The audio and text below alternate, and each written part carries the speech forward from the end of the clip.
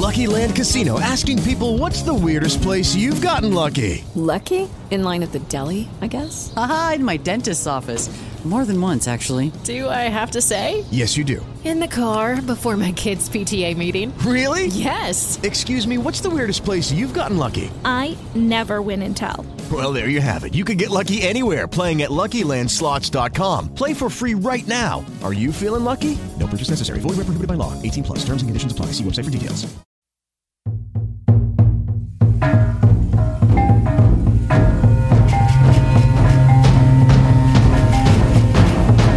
Hello and welcome to the Woven Energy podcast. My name's Damon Smith and this is the third monologue that I've recorded as a kind of adjunct or addition to the main series of episodes of the Woven Energy podcast. In the last episode we talked about Reiki and also the context of shamanic energy arts in Japan that arose in the 19th century. This context was the context in which the founder of modern Reiki, Usui, and his students and students of students started to make the name Reiki known. I said that virtually everything that they included within Reiki pre-existed Usui, so I'd like to wind the clock back a bit in this one to the 1830s, about 30 years before Usui was born, and look at the life and teachings of probably the most famous shaman from modern Japanese history, Nakayama Maegawa Miki, and also how the multiple traditions that she directly gave rise to and the many more that she indirectly influenced formed a major part of the social context in which Usui operated and gave rise to Reiki.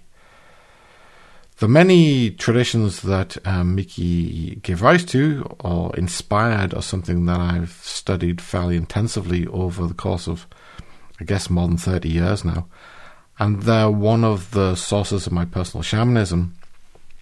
These have included some very large institutions like Tenrikyo and Honmichi, but also a kind of plethora of smaller traditions, including things like the historical Tenri no Kosha, and then smaller organizations Kanwa Dairei Shidokai, Hombushin, and of course Reiki itself. My close personal friendships with some of the people involved in these traditions will of necessity result in a somewhat censored episode. That's inevitable. Some modern Reiki practitioners have made attempts to make Reiki look like a unique art, and indeed Takata Hawaio even tried to make it look like a Christian art, as we'll see when we get that point in the narrative, not in this episode, but a later one. But before investigating the kind of commonality between Reiki and Miki's traditions, it's probably good to mention geography. At the time when Usui first started teaching in Shinano-machi in 1925, there were literally hundreds of exponents of Miki's tradition living in that same neighbourhood, and a major shrine in Miki's tradition known as the Higashichiyo Grand Shrine was erected there at around the same time as well. A famous teacher descended from Miki's lineage called Kuraji Kashiwagi was also teaching in the same neighbourhood at the same time as Usui, although he continued to teach for much longer than Usui. As we've said, the longest that Usui taught Reiki to anyone was about 4 years, while for Kashiwagi it was over 30 years in total. You can see how popular Miki's tradition was in that area by the fact that the original Higashichiyo Grand Shrine gave rise to more than 100 actual other shrines over time, some as far afield as Takata Hawaio's native Hawaii even. Also in the same neighbourhood is the modern headquarters of the largest lay Buddhist group or association in Japan, which is known as Soka Gakkai. We will look at the Buddhist links of Reiki a little later in the series, maybe even in the next episode. So Miki taught over a 50-year period, and the events of her life are recorded in an unusual amount of detail, although almost always by commentators with some kind of an agenda. So I'm not going to recap those events in detail, but rather talk about the early phase through which she became such a well-known shaman and allowed her subsequently to attract a relatively large and diverse group of apprentices. Miki was born in San Maiden village, which is a little place in the region of the old capital of Japan, that would be Nara. She was the daughter of a landowner and a low-ranking samurai as well, Maegawa Hanshichi, who was associated with the Todo feudal clan, who ruled over most of Iga and Ise under the old Tokugawa shogunate. The clan had originally come to fame because of Todo Takatora, who was a famous military commander in the regimes of both Toyotomi Hideyoshi and Tokugawa Ieyasu. In particular, Todo Takatora had been a prominent commander of Hideyoshi's fleet in the invasions of Korea. That would be between 1592 and 1598. But at the influential Battle of Sekigahara in 1600, which was a major turning point in Japanese history, think of 1066 in terms of British history, he sided with the victorious Tokugawa Ieyasu, even though he was one of the Hideyoshi's main generals. By 1837, Miki married a wealthy landowner, Zembe Nakayama, and had a number of children. And in October, her son Shuji had a problem with his leg while they were working out in the fields and needed to walk with a crutch afterwards. A doctor was called in, but his administration didn't help very much with the pain, so Zembe sent a messenger to Nagataki village, where there was a well-known shamanic healer and priest called Ichibe. The messenger did manage to find Ichibe, who performed some esoteric techniques, and Shuji's pain appeared to ease for a while. But the next day the pain came back, and Ichibe was sent for again, and the cycle of kind of Ichibe repeating his techniques and Shuji's pain easing for another day was repeated over and over 3 times, I think, altogether. Following this, he had a longer period of relief, which lasted for about 20 days. But in November, following continued problems with his leg, Zembe asked Ichibe to perform a more intensive shamanic rite, more intensive technique at the Nakayama home. And for these, Ichibe required the assistance of a specialist shaman called Soyo, who was a native of Magata village. Now, Magata village isn't very far away. It's only about a mile from the Nakayama residence in Shoyoshiki village. Several neighbours also came to help out with this in the rite, which was a purifying fire was made, and Ichibe and Soyo carried out the techniques themselves. This time around, the effects were much longer lasting, and Shuji enjoyed about half a year without pain. But later, recurring problems led to further rites being performed, but the effect of these was increasingly short-lasting. The Inoko festival was held at the start of October in 1838, about a year after the problems with Shuji's leg first began, and it happened that Ichibe travelled to Shoyoshiki in order to visit relatives from the Inui family. At Zembe's request, Ichibe agreed to repeat the shamanic rite for Shuji since he was in the area anyway, but no one could get hold of Soyo. They tried but weren't able to. In the end, Miki, who had some esoteric training from the Jodo school when she was younger, agreed to act as the shamaness instead for the rite. But things didn't go according to plan. Upon going into her shamanic trance, Miki started a form of automatic speaking and uttered the words, "I wish Miki to become the shrine of Tsukihi." Tsukihi means moon and sun and is a symbolic term referring to kami as the physical and temporal aspect of nature. To put it another way, Tsukihi represented the middle world out of the 3 realms of shamanism. For more information on this, refer to Woven Energy episode 2 and episode 26. We'll talk about in detail about Miki's abilities and methods in later episodes of Woven Energy, but for our purposes right now, it's sufficient to say that from this point onwards, Miki's shamanic abilities rapidly exceeded those of Soyo, and she began to exhibit strongly the characteristics of what might be described as a great shaman. That is, one who can perform extraordinary feats of power. She gradually became the most famous shaman in the local area, and then later, arguably, became the most famous shaman in the whole of Japan. Through this process, she attracted a kind of dedicated group of apprentices, some of whom, such as the Yakuza Hirono Narazo, and the battlefield experienced samurai Masuno Shobe, who we mentioned in the early episodes of Heretics, were significant historical figures in their own right. And she taught them an unusually broad range of shamanic techniques.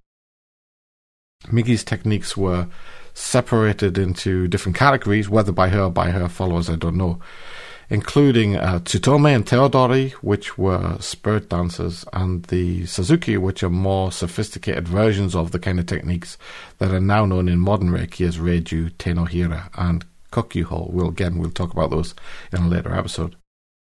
There were many others as well, but just and techniques, but just with the Tsutome category, we have diverse spirit dancers like the fairly complex and fascinating Kagura Zutome, which represents the interactions of the trigrams in the formation of the universe, or the 8 major categories of change in the formation of the universe. The Koe Zutome, which represents a kind of spiritual fertilizer. The Haede no Tsutome, which is kind of for germination. The Mushibari no Tsutome, which is a kind of warding technique. Amagoi Tsutome for synergistically making rain in the shamanic sense of the character Rei that we talked about in the last one, which is the first syllable of Reiki.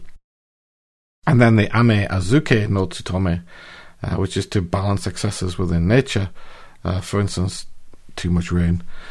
And then Minori no Tsutome for fruitfulness in general. So most of our spirit dance techniques serve the purposes that are symbolically related to agriculture, at least at the surface level. This is because Miki was teaching people who were mainly from agricultural communities, but at a deeper level, her techniques view human beings as a kind of field that's fertilized and made fruitful through shamanism. She referred to the kind of yin-yang duality within, or yang-yin duality within a productive human field as Tane, literally seed, source or cause, and the Tame now was Shiro, which is the seed nursery.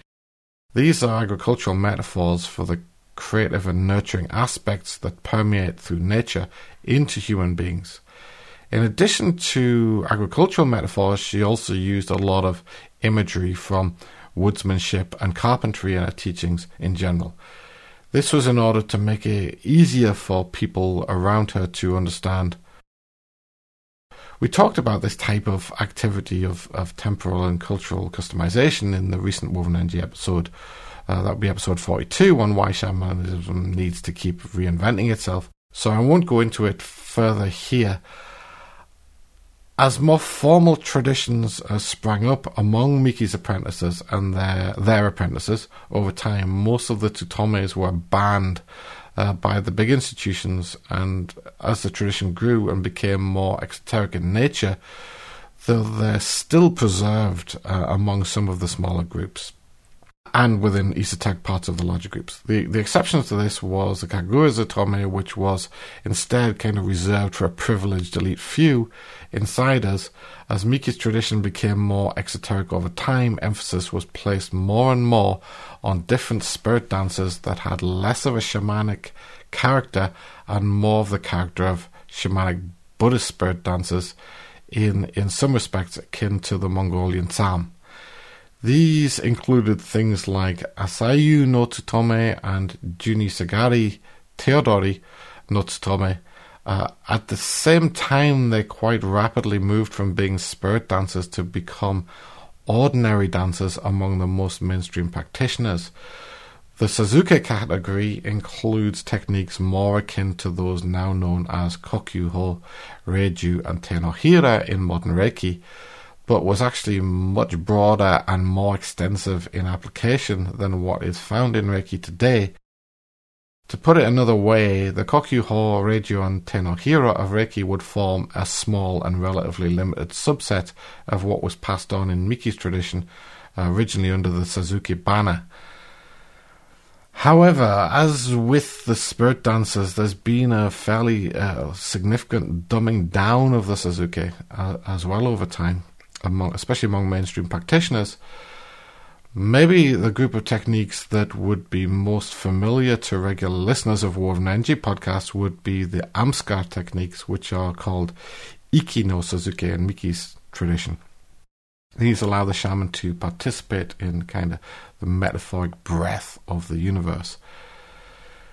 Divinatory techniques were also practiced within Miki's lineage, the most famous of which is the infamous Ogi no Ukagai, one of the early ones that got banned in the big groups, which is a group of divinatory techniques involving the use of a fan, and it's akin to the kind of divinatory techniques made famous by the powerful Yoshida family, who later on offered protection to Miki's apprentices from the exoteric forces that subsequently tried to eliminate them. Koe no Suzuki, which was intended to amplify the effects of fertilizer and things that acted like fertilizer. There was Koe no Suzuki. You can think of it as a kind of shamanic amplifier in general. Jikimotsu no Suzuki involves the divine Ju or Jikimotsu, which is a special knowledge that the shaman gains through becoming an differentiated part of nature. Using Mongolian terminology, this would include aspects of Gochuk and the Negdel, or Nechdel. Jikimotsu no Suzuki is very close to raw hunter-gatherer shamanism in character. For more information on Gochuk, listen to Woven Energy episode 9, which is the third part of a 3-episode series on the foundations of shamanism. Kanwadai no Suzuki was another one. It involved spiritual architecture, which we're going to discuss at a later date on the Heretics podcast and perhaps on Woven Energy as well. Mizu no Suzuki is a set of chelicity techniques involving the use of water, or metaphorical use of water. Ashiki no Harai no Suzuki and Teodori no Suzuki are like a sophisticated version of Te no Hira from Reiki. This is the most widely practiced today and the most exoteric tradition that have descended from Miki, in the same way that Te no Hira tends to get overemphasized by modern Reiki practitioners. Needless to say, there has been a lot of dumbing down over the years, though some of the smaller groups still practice in something approaching the old way. From this point onwards, Miki's tradition started to spread throughout Japan, becoming popular in many different places and becoming particularly popular in the Harajuku area of Tokyo before Usui arrived there in 1922 and possibly started teaching, though he may not have begun teaching Reiki until as late as 1924 or 25, just about 2 years before his death. There's therefore a kind of possibility that all of what became Usui's Reiki came from the vibrant energy arts community of that local area. And while there may be additional links back to Mount Buddhism, esoteric Buddhism, from as far back as 1920, which we'll explore in a later episode starting in the next one, they've not been fully substantiated. It is therefore at least a possibility that it was Miki's tradition that directly gave birth to modern Reiki in its entirety. At the very least, it heavily influenced the development of modern Reiki. So that's a relatively short episode for Woven Energy. I wanted to say enough about Miki that we could give a bit of context to our ongoing discussion about Reiki. We will come back to Miki in some depth in future, but for now I think that's enough. In the next episode in the Monologue series, we will start looking at the potential Buddhistic sources that got incorporated into Reiki. So if you enjoyed this episode and you're new to the Woven Energy podcast, then one of the things you can do is start listening to the mainstream episodes. If you're going to do that, those are the episodes with actual episode numbers. If you're going to do that, I recommend winding all the way back to episode 1, starting from the beginning. Woven Energy is very much a linear podcast. We're trying to encourage people to incorporate more shamanic technique into their lives in a kind of real practical kind of way. And that of necessity means building a base of understanding. And the episodes do that fairly sequentially as they go on. If you'd like to help us out and support us in some way, a good way to do that is to join our ever-growing crowd of patrons. So head over to patreon.com/wovenenergy, all one word, and you'll find us there. There's a bunch of extra content for patrons in there as well. Okay, so thank you for listening.